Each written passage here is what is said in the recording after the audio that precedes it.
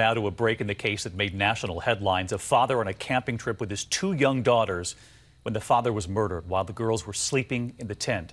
Tonight, a suspect is now in custody in California, and ABC's Kana Whitworth with how they got him. Tonight, this man accused in the series of campground shootings that killed a father of two young girls and terrorized a city. Anthony Rauda, under restraints and a spit mask in court last month, sentenced for a series of robberies. Police now connecting him to multiple shootings in Malibu State Park over a 2-year period. I just woke up to a stinging pain in my arm. I never used to think about humans as being part of the danger out there. Prosecutors charging Rauda today with 10 counts of attempted murder and 1 of murder. He had a gun on him at the time and the ability to be able to use that.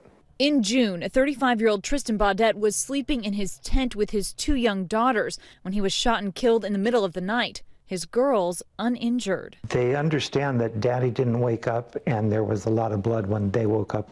A state of fear gripping the popular area ever since. David, the campground here has been closed since that father's murder, and it remains so despite the fact that they have the suspect in custody. Rauda could face life in prison if convicted. David? Kana Whitworth in California. Kana, thank you. Hi, everyone. George Stephanopoulos here. Thanks for checking out the ABC News YouTube channel. If you'd like to get more videos, show highlights, and watch live event coverage, click on the right over here to subscribe to our channel. And don't forget to download the ABC News app for breaking news alerts. Thanks for watching.